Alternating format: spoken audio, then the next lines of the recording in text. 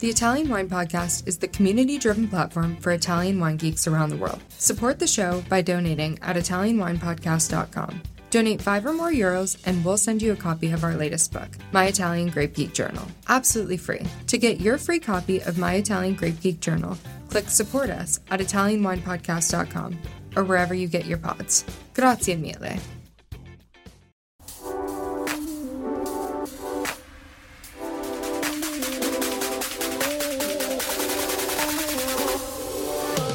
Welcome to another episode of On the Road Edition, hosted by Stevie Kim. Each week, she travels to incredible wine destinations, interviewing some of the Italian wine scene's most interesting personalities, talking about wines, the foods, as well as the incredible travel destinations. Can you hear me? Can you hear and see? Can you hear me? Yes. Oh, congratulations. You did it. Yeah. It only took us like 5 minutes. You see, just in time. 10 seconds, come on. Hey, Priscilla, listen. The next step, we're getting you on Clubhouse. Yeah, exactly. Are you getting ready? Of course. No, listen, let me show you something. Is this your signature? Do you see it? Oh, yes. Oh, is that actually yours? Maybe I can sell it on eBay. Okay. Why not? Priscilla, how are you today? Very well, thank you. How about you? Really relaxed. I'm a little bit under the weather. Yeah. I have an exam tomorrow, actually. Listen, let me just introduce you to my team. Some of them you know already, like this crazy lady here, Christina. Hi. Christina, she used to work for Luca Gandini, do you remember? Of course. So she went from one crazy person to another. Rebecca, she is our WSET educator. She's the smart one in the group. Right. And then Jacopo, he's our Italian wine ambassador. Manuela, she's the boss from Puglia, directly from Puglia. Hi, Franco Manuel. is our WSET educator. Hi, Franco. Lan. Hi. They're both from China. Yeah. They are actually ambassadors. They're experts in wine as well. So listen, we are doing this mostly because I've started this diploma journey, WSET diploma. Do you remember? Like I was writing to you and you're like, no. So I know you did WSET 3. Tell me when did you do it and what was your experience? Like, why did you do it? Well, I did it in November 2019 and I joined the Accademia del Vino in Milano. And You didn't come to me, but I will forgive you because you make decent wine, so I will forgive you. Okay, thank you, Stevie. But for me, it was good because you know that I'm based half of the week in Milano. So I just could follow the courses very easily. And I did the exam at the end of 2019, I think in November, because I chose to do 1 week course with the exam on Saturday. Okay. So I started the book. So you're like secchione. Secchione, not really, because I became again a secchione after so many years that I hadn't been in school, because I was told when I enrolled that I had to know the book by heart even before I show up to the course. So I did that. I studied the book and then I took my 1 week course, which was more like a rehearsal of everything which was in the book. And also the tasting part was connected then. And the examination was then, the writing of the questions and then the essays and then the tasting part. And honestly, I wasn't that sure that I was gonna pass it or even, I was hoping to pass. I know, but you got distinction. That's so unfair. Yeah, I got. You make good wine and you get good grades. The world is not fair. You know what I mean? Yeah, I only got merit, and but I didn't study like you. That's for sure. No. I maybe studied more, but I had done the previous 2 levels in 2000. So long. Oh, you did? Yes. When I was in London as a student, I enrolled for WSET in the London headquarters, and I did the first and second level. What do you think about the way WSET consider acidity? Oh my God, we have some real geeks on today. Okay. That's crazy. So listen, what we're going to do is we're going to do a little bit of chit chat and then we'll be tasting one wine. Okay. So let's start with one question. Let's start with Xiaowen. Hi. Hi, nice to meet you. So yesterday I did some homework. I checked on your website about the blend. And until back to the 1968, like your first one. And your blend has always been 85% Cabernet Sauvignon and 15% Cabernet Franc. So what's so special about this blend? Well, first I have to say that both grape varieties, Cabernet Sauvignon and Cabernet Franc, have demonstrated that they can adapt very well to this environment and this microclimate here in the Bolgheri area. And while Cabernet Sauvignon maybe brings more the elegance and the aromas, Cabernet Franc is there to complement with some structure and some color as well. So let's say that they are complementary, and at the same time, having two grape varieties gives the wine a little bit more complexity. Also, the fact that they are, as you said, 85% 15 is not 100% the same every year. What is most important to remember is that by law, according to the Bolgheri Sassicaia DOC set of laws, we have to have minimum 80% of Cabernet Sauvignon every year. Okay, thank you so much. Thank you. So why don't you give to Lan? Hey, it's Chairman's Day. Hey, Priscilla. It's been a while since we actually last met at Vinitaly. You did a Code Vintage vertical tasting of Sassicaia. Yeah. So I have a question about the vintages. What are the hot vintages in the last decade, and what are the challenges and what are the characters?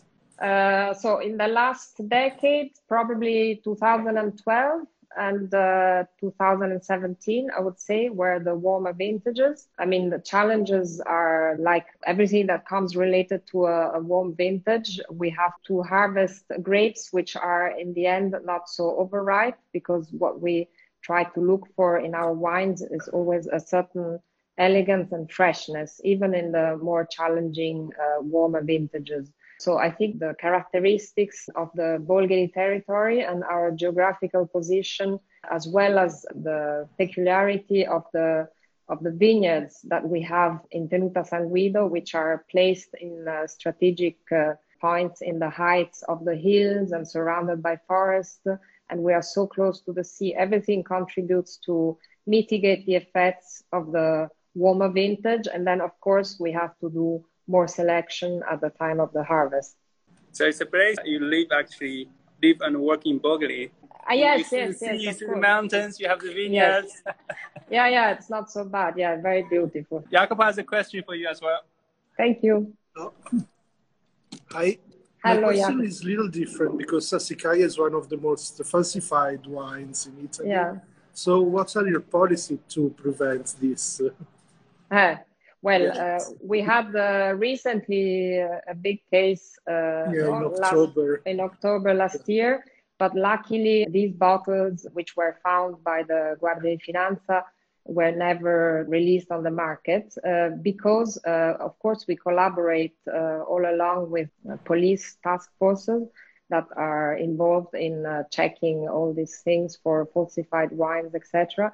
Luckily, they were able to identify these bottles as fakes because, of course, we give them the right information, what they have to look for. And every year, Tenuta San Guido as a company invests actually a lot of money in getting better and better with these counterfeit tricks, how to prevent people from copying our bottles. But of course, this of October was not the first and will not be the last episode. I mean, there will always be people trying to fake some wines, and we have to keep up with the technology. And also we have a good tracing connection. I mean, we have a good connection with our importers, and we set up a system where we can trace our wine pretty well thanks to their collaboration. Of course, one advice is always to source the wines from trusted suppliers where you can have certainty of the product. But I would like to tell you more about what kind of devices we have, but I can't reveal you some of them because they are classic. But for example, if you look at the bottle, I mean, from the simple embossing with the name of the estate and the name of the wine, they're all little things that makes it more difficult for the counterfeiters to... I can understand this, yeah. So thank you very much. Thank you. So yesterday, obviously, was International Women's Day.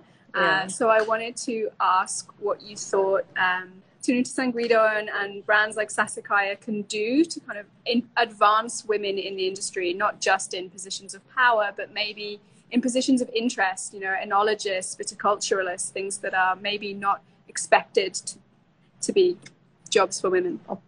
Yeah, of course. Well, first of all, I would like to say that more and more in our industry, I notice larger presence of women at all levels, like you said, not only of power, but also of interest. I can look at our own situation here in Tenuta San Guido. In the office, for example, we are 7 women and 8 men. So we're basically same number. And 2 of these women are agronomists. So they also are involved in the countryside works and so on and so forth. Regarding the works that we do in the vineyards, we have a team of about 40 women that are actively working and doing the most fine works exactly on the vineyards. So the quota of women is quite important here. And I suppose that big brands or large estates can give a good example and inspire other estates to follow that example. Yeah, I agree. Thank you. Are you enjoying this podcast? Don't forget to visit our YouTube channel, Mama Jumbo Shrimp, for fascinating videos covering Stevie Kim and her travels across Italy and beyond, meeting winemakers, eating local foods, and taking in the scenery. Now, back to the show. We're going to ask you few more questions, but we would like to start tasting the wine. Right. That we have here. Ta-da! Are you familiar with this wine? It's called Sassicaia. Kind of, yeah. Listen, before we go a little bit about the wine, we do a small deep dive. Can you give us kind of an overview of your other labels? I don't know if it's hard to say your second or your third. It sounds so pejorative, but it's still drinkable, no. I wouldn't throw it away. Yes. Right. So apart from Sassicaia, you're right, we produce 2 more labels. One is called Guidalberto, which we produce since the vintage 2000, and it's a blend of Cabernet Sauvignon and Merlot. We don't actually refer to it as our second wine, but rather another wine produced in Tenuta San Guido, because we use part of the grapes, which are selected from the younger vineyards of the Sassicaia DOC area, which we don't use for Sassicaia. But also it has some hectares which we have planted on the Bolgheri DOC part of our estate.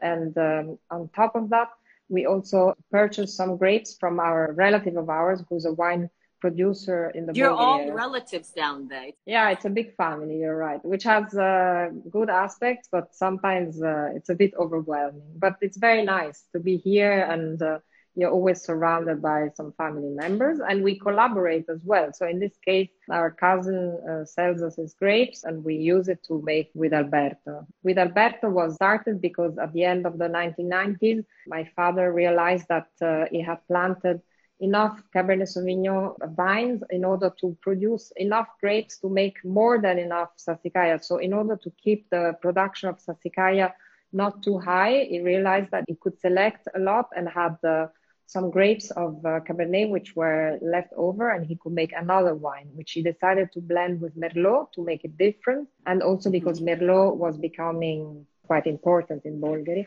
So the idea behind Guidalberto is to reach a wider public and a wider... Can you give us some numbers so we can contextualize, like in terms of the production? Well, yeah, of course. Sassicaia nowadays is about 250,000 bottles. And Guidalberto is a bit less than 400,000. And Le Difese around 230,000. Okay, very good. And Le Difese, it's what we call entry-level wine, I would say, which is a blend of Cabernet Sauvignon and 30% Sangiovese. And the Sangiovese we purchase from inland Tuscany, again from the same relative who also happens to have an estate in the Chianti area, and other friends. I mean, they are the same supplier since many years of Sangiovese because we don't grow it ourselves. Where is that coming from? Like, it's in Tuscany, but where? No, in the Chianti area. Oh, it's in Chianti. Yeah. And Le Difese, basically, it's a wine that we advise to be drunk young. It's very fresh, easygoing. You know, it doesn't need to age for much, whereas Guidalberto has a longer aging potential. So they're really like a little sequence of entry level than Guidalberto, which has its own identity and has a slightly longer aging potential. And but still, the price point is very interesting compared to Sassicaia, which is then... Well, yeah, absolutely. The bigger wine that you can put away for 30 years or longer. So we opened this bottle. It was too early, right? I should have waited. Right, yes. But okay. So tell us about this vintage, 2017. Okay, 2017 was one of the two I mentioned earlier. I said it was one of the two warmest of the last decade. Mm-hmm. But maybe not really comparable, not as warm as 2012, less dry and less warm, maybe more comparable to 2005 or 2009 or 2007. And it was still quite a challenging vintage, which shows exactly in this instance the potential of the territory where we are close to the sea, and also the fact that our vineyards are strategically located in the high parts of Tenuta San Guido. So even in a vintage like this one, where one would expect maybe more structured and overripe wines, I hope you will find it still quite elegant and with a certain freshness. What is the altitude? The altitude ranges from about 80 meters to just below 400 meters above sea level. It's very vast, right? Yeah. In fact, the whole estate covers about 2,500 hectares, and only around 100 hectares are vinified, covered with vineyards, and of which... Now, can you repeat that? How much? Roughly 100 hectares. So... Okay. Let's say 90 hectares Bolgheri Sassicaia DOC, and some hectares are in the Bolgheri DOC, because the Bolgheri Sassicaia DOC is roughly 400 hectares. It doesn't cover the whole of Tenuta San Guido. So okay, that's separate, right? You have your own DOC. Yes, the DOCs in Bolgheri are two. There is Bolgheri DOC and Bolgheri Sassicaia DOC, which were together to start with when they were instituted in 1994. Bolgheri Sassicaia was a subzone of the Bolgheri DOC. Then in 2013, they became completely separate, and we have two different set of rules, disciplinare. So to go back to your original question, our vineyards are very much scattered around these 2,500 hectares in different spots. So there are different plots which then also react differently to the different vintages and different climatic trends. So basically you can select from a much larger surface of vineyards. About 60% of our Bolgheri Sassicaia DOC vineyards are actually used for Sassicaia in the end, because then we select and we use part of those grapes also for Guidalberto. So, it's not wine related, but you have like so much land. What's going on in the rest of the Lolland? You have like a bird sanctuary or something? Yes. So let's say of these 2,500 hectares, about 1,300, so to say, is forest on the hills mainly. Within this forest, you find some vineyards as well, which are surrounded by the classic Mediterranean scrubland. And then on the lower part of the hills, we have traditional agriculture, olive yards, so we make olive oil. And then the training grounds for the horses. As you know, we have English thoroughbred studs where we breed and also train for flat racing English thoroughbred horses, which is the other big activity of the family. And then lower down towards the coast, basically attached to the sea, between the Aurelia Road and the sea, are about 450 hectares nature preserve where nature is protected, and where we have in the winter these migrating birds that are stopping there because the whole park gets flooded with water, and then you have, you can come and look at the birds with binoculars and stuff.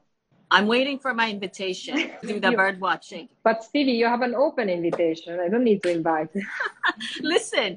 This dude, Matteo Clausen, butchering his name, Panevino, he said, Auguri, 50th birthday, Sassicaia. Listen, is there anything special? Are you planning anything special for the 50th birthday? we're actually not really doing anything special. You're right, because this is the 50th birthday of Sassicaia on the market, but it's not the 50th birthday of the wine. But still. Do you have any anticipation for the next vintage, the 18? When is it going to come out in the market? The 18 should shortly come out in the market. Usually it corresponds with the Vinitaly moment. Yeah, but there's no Vinitaly. But we can't wait until June. So the of course. Sassicaia will be released in the next month. And 2018 is a nice, fresh, cool, classic Sassicaia vintage. So there's a dude from New York City, love from New York City, Stefan. I know, it's very early. Just say hello to Stefan because he got out. Okay, you saw that? That was for you, Stefan. Yes. Okay. All right. I'm going to let Cristina ask you another question. Sure. Ciao Priscilla, io ho avuto il permesso di parlare in italiano perché non tanto secchiona, però secchiona un po' sul tuo vino. Allora la mia domanda riguarda più qualche cenno storico, soprattutto sulla grande genialità che ha avuto ovviamente il marchese Mario Incisa della Rocchetta. Volevo sapere nello specifico se è vero che quando ha ideato il progetto Sassicaia, chiamiamolo così, ha deciso veramente di andare in contrasto anche con quello che era poi il metodo francese di fare la fermentazione in dei tini di legno prima di passare poi effettivamente quello che era l'acciaio, quello che è adesso l'acciaio. No, è vero. It is true that in the first years, in the first primi stadi, in the first experimentations, and also a bit longer than that, our grandfather was using wooden vats for fermentation. And then with the arrival of Takis, the stainless steel vats were introduced. And at that time, they seemed basically like a big innovation, Perfetto. Okay. So we have one last question for you. Maybe not. You never know with me, I always have a surprise. For the students, the WSET students, let's say even diploma level, what are like the 3 must know about Sassicaia? Well, I think I already mentioned some of them in my previous answers. One of them being There's somebody, Ludovico, vieni che è pronto da mangiare. Yeah, if I tell you that this is my son, now I'm gonna go home and he's gonna see a lot of trouble. A lot of trouble. Your mom's going to be finishing in like 3 minutes. Okay, just relax. And then he will. How old is he? 14. Oh, just relax. He's teasing me.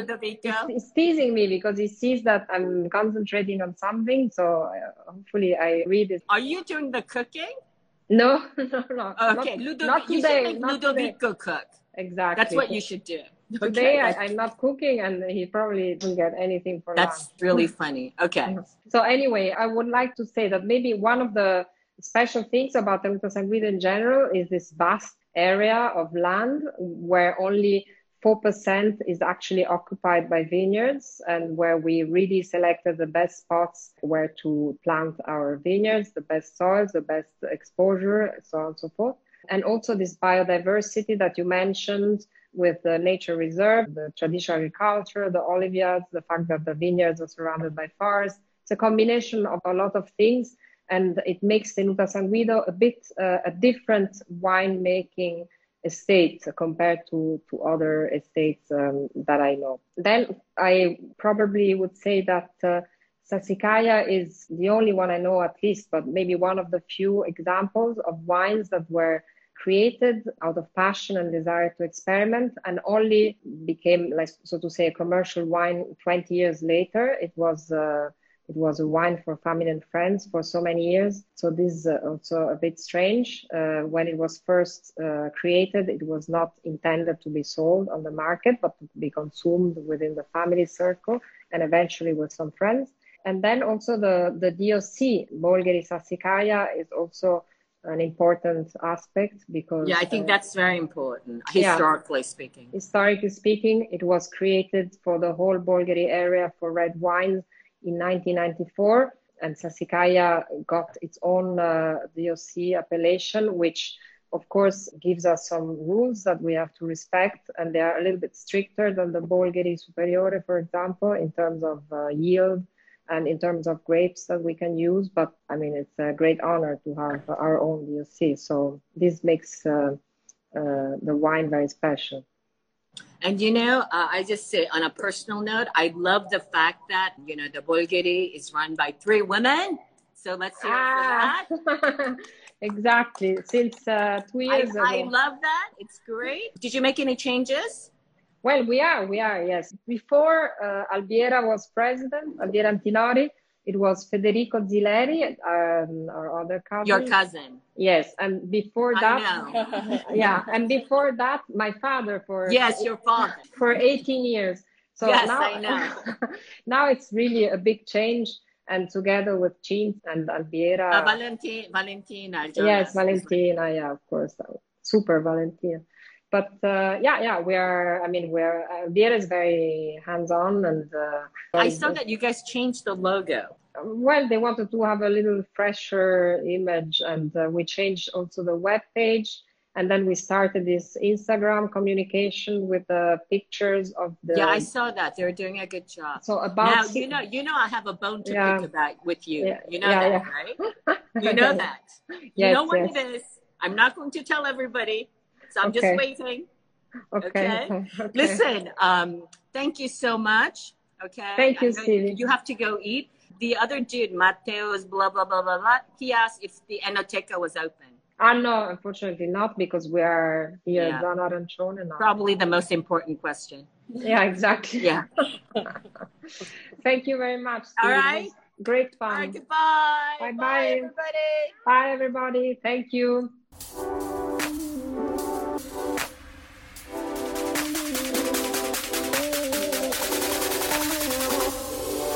Thank you for joining us on another installment of On the Road Edition, hosted by Stevie Kim. Join her again next week for more interesting content in the Italian wine scene. You can also find us at ItalianWinePodcast.com or wherever you get your pods. You can also check out our YouTube channel, Mama Jumbo Shrimp, to watch these interviews and the footage captured of each location. Chin chin!